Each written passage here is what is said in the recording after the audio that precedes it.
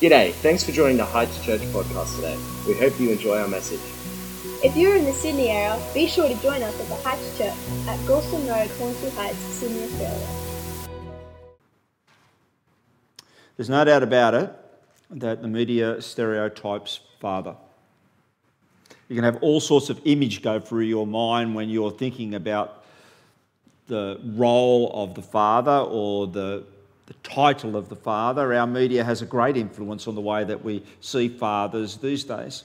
It used to be that the father was this stable, wise person, wise counsel.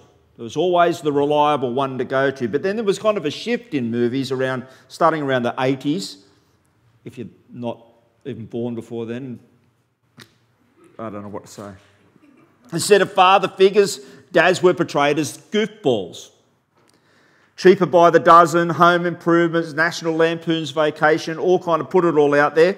And the incompetent, unreliable father came up out of that let the kids down, like Parenthood and Hook and just fathers generally stuffing up.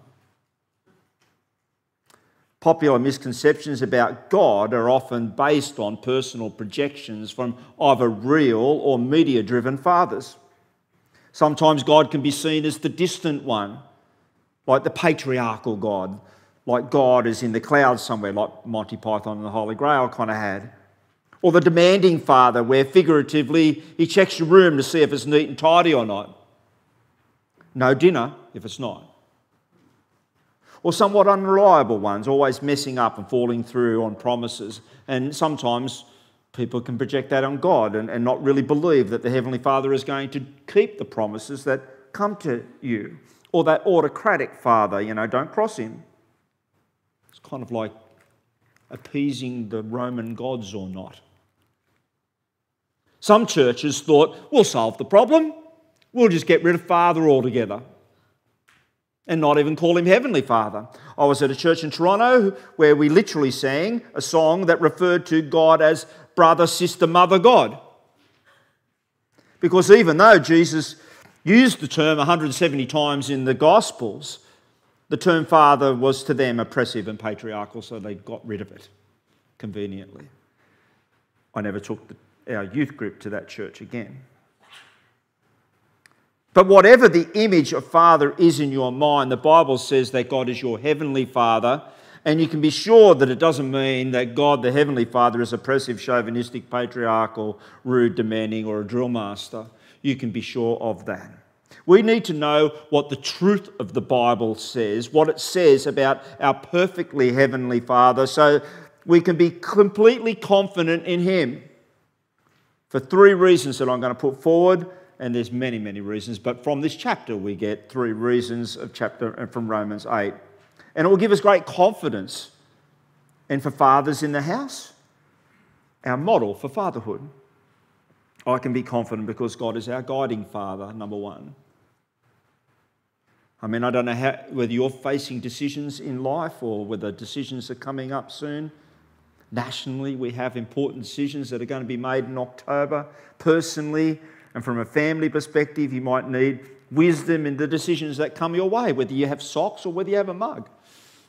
Maybe they are in the whole scheme of things.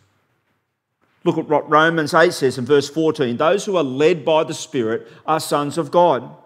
And one crucial point here is that the word led, because it is part of what dads do.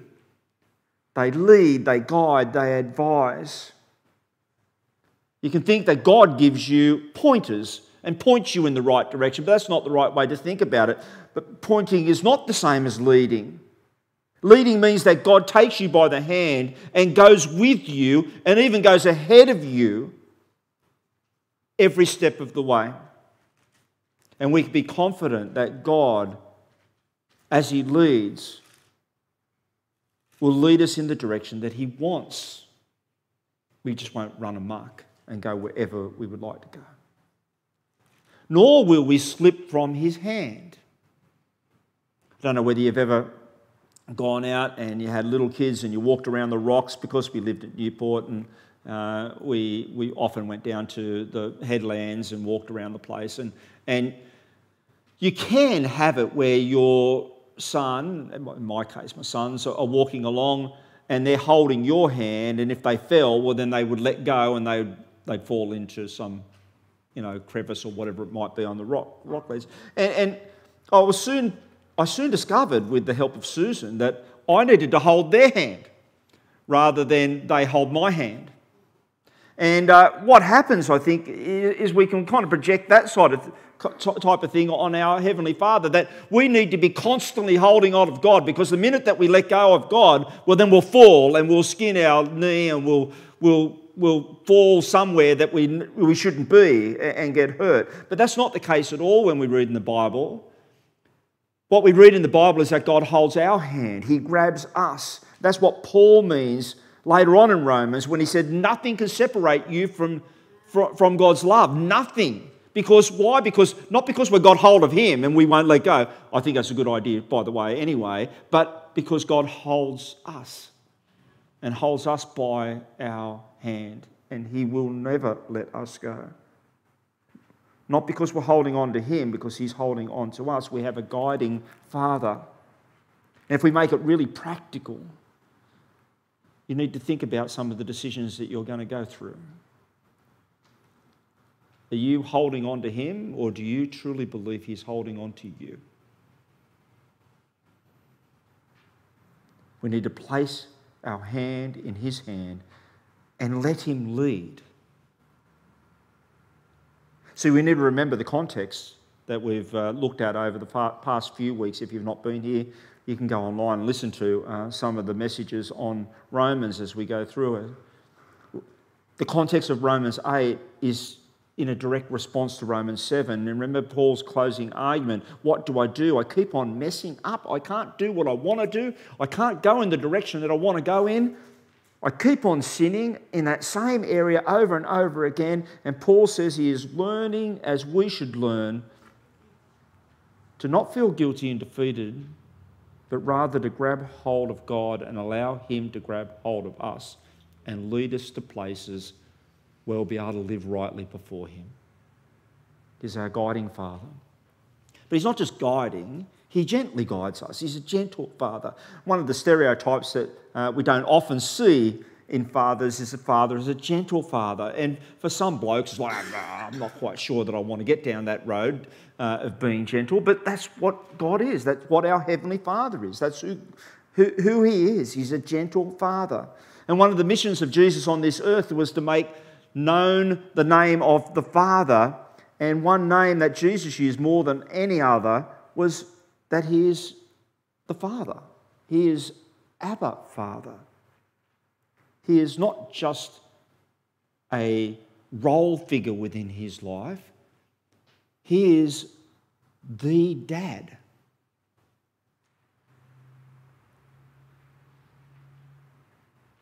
It says in verse 15, you did not receive the spirit that makes you a slave again in fear, but you received a spirit of sonship. The Bible says, and we by him cry, Abba, Father.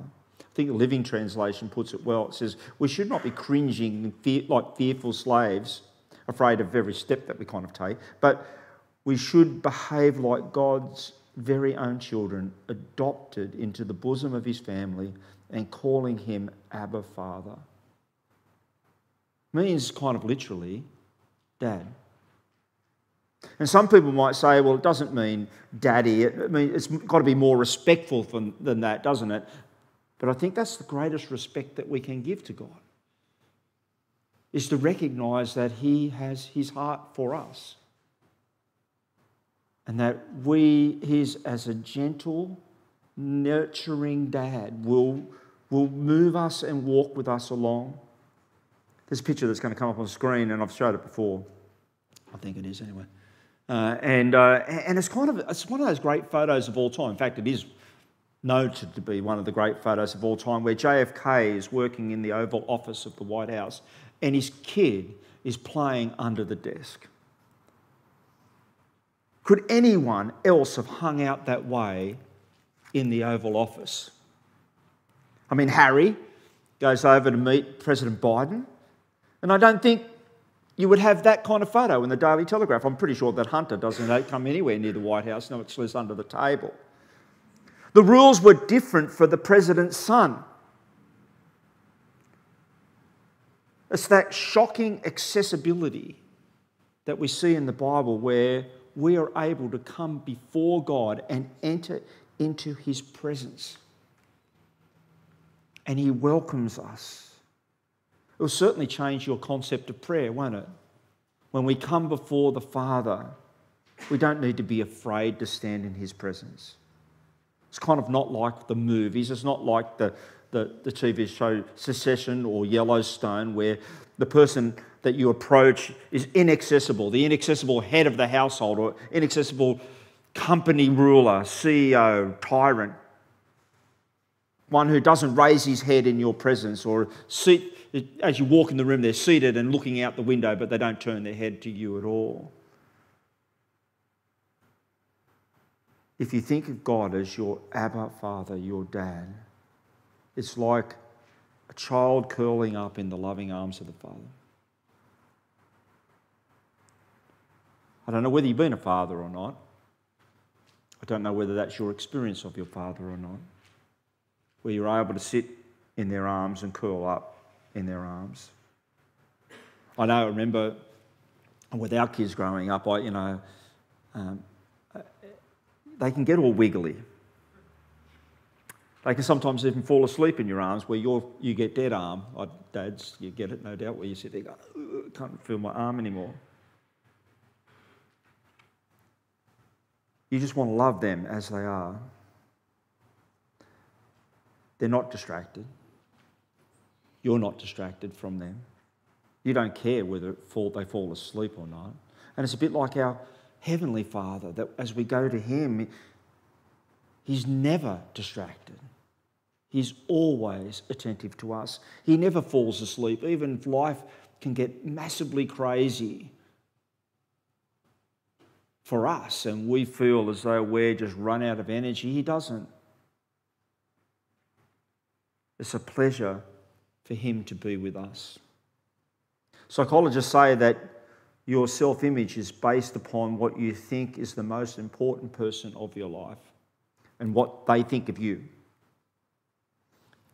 If the most important person in your life is God, then what he thinks will be the thing that drives you and changes your direction and will change your life completely. Because not only are we his children, we're adopted children of the living God. And he is our Father.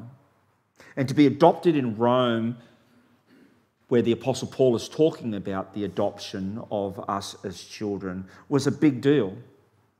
As it is everywhere a big deal, but in first century Rome it was a massive deal. It was a legal ceremony where the adult would be adopted into somebody's family. And we don't have those kind of ceremonies, well, not exactly anyway. It's a long and complicated ceremony that Paul was referring to that was prevalent in first century Roman culture.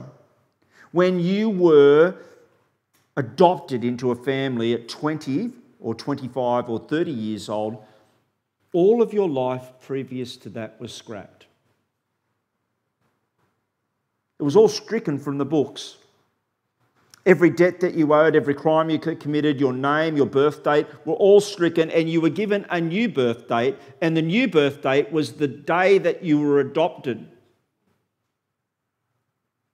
You were referred to as 1 year old because that's when you legally began your life. You can see the richness in what Paul is saying. He's not saying that God has just accepted you into the family. He's saying, I've given you new birth. From the day that you came into my family, you were 1 year old, and everything beforehand was stricken. No matter what you were like beforehand, no matter how you lived beforehand, and this comes after Romans 7, don't forget. He said, even the sin that you committed before you came into my presence and accepted my forgiveness is gone.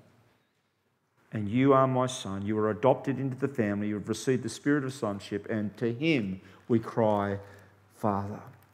The Spirit himself testifies that we're God's children. Back in Roman days, you had 7 witnesses that witnessed that ceremony. So just in case anybody disputed it in the community, they would go to one of the 7 witnesses, or one of the 7 witnesses would stand up and say, no, that's not right. He's not a slave anymore. He's a son. He's been adopted into the family because we're a witness to it, and there were 7 witnesses. Well, here we have God himself in the Holy Spirit testifies that we are children of the living God.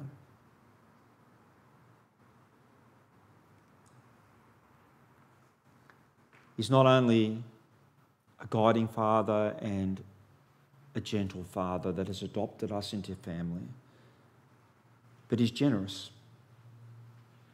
It's one of the skills that I had to learn, is generosity.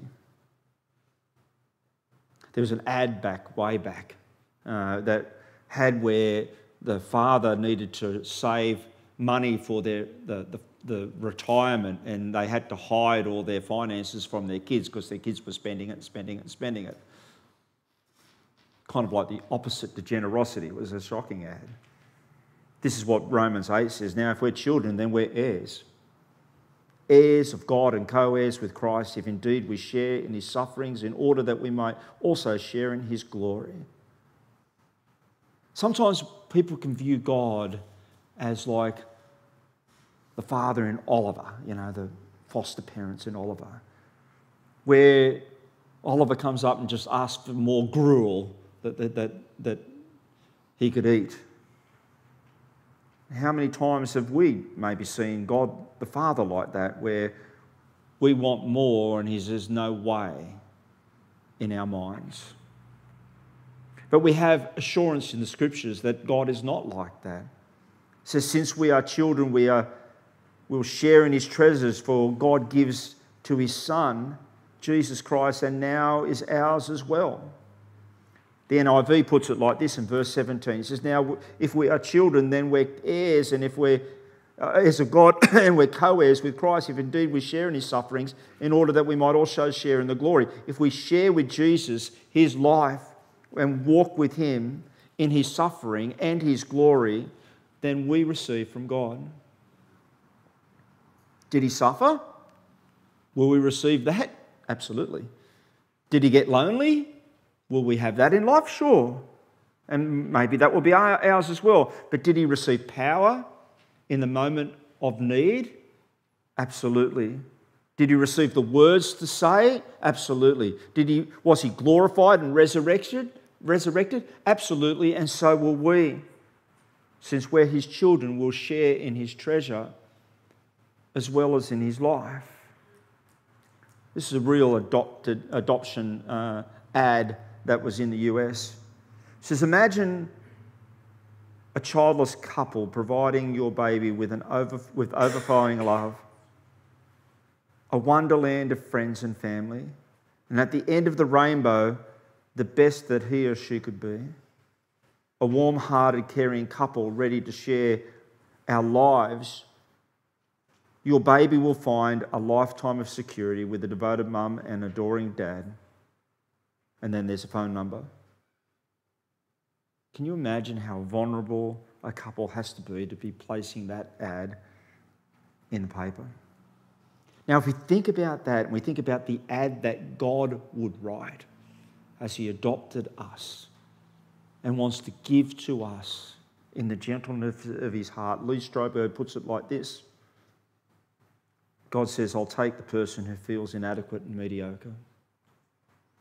I'll take the notorious and the unworthy.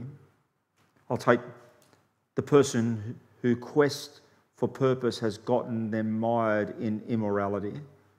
I'll take the person who is struggling with unanswered questions. I'll take the person who's on a treadmill of trying to prove he or she is somebody. And I'll provide a depth of love. I'll provide fulfillment. I'll offer satisfaction that will endure when the accolades stop. I'll provide security that will continue for all eternity. I'll give that child brothers and sisters who will love them for who they are, no questions asked. Wouldn't you want to be adopted into that family? And then at the end of the ad, instead of a phone number, this would be the verse, John 1:12. God is saying, yet to all who received him, to those who believed in his name, he gave the right to become children of God. Isn't that great? That's the Father that we have. That we can go to that guiding, gentle, generous Father who has adopted us just as we are. No questions asked. Let's pray.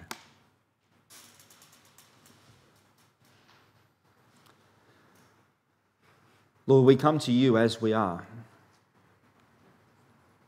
And although this world has almost forced us to look at fathers and who you are as Heavenly Father in a way that you never present, we look to your word to know how you present yourself, to look at how you have treated your people, your adopted sons and daughters. You're one that guides.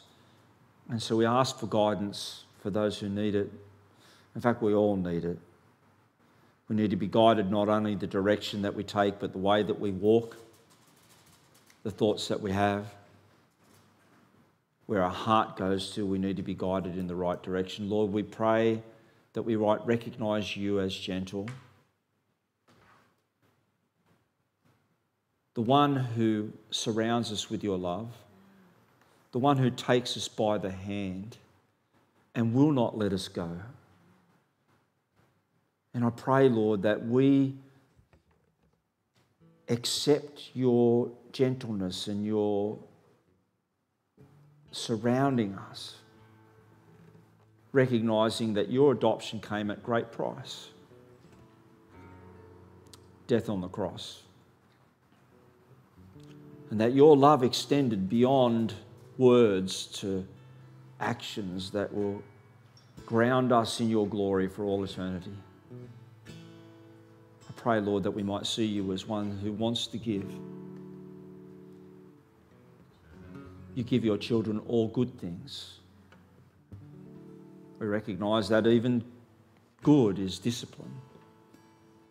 And we're recognising good is also walking with you in your suffering. But in all of that, we look to you and we know that for all things you work out the good of those who love you and are called according to your purposes. So we thank you, Lord, that you have adopted us as your children. And I pray that we walk in that every minute of the day. I pray this in your name. Amen.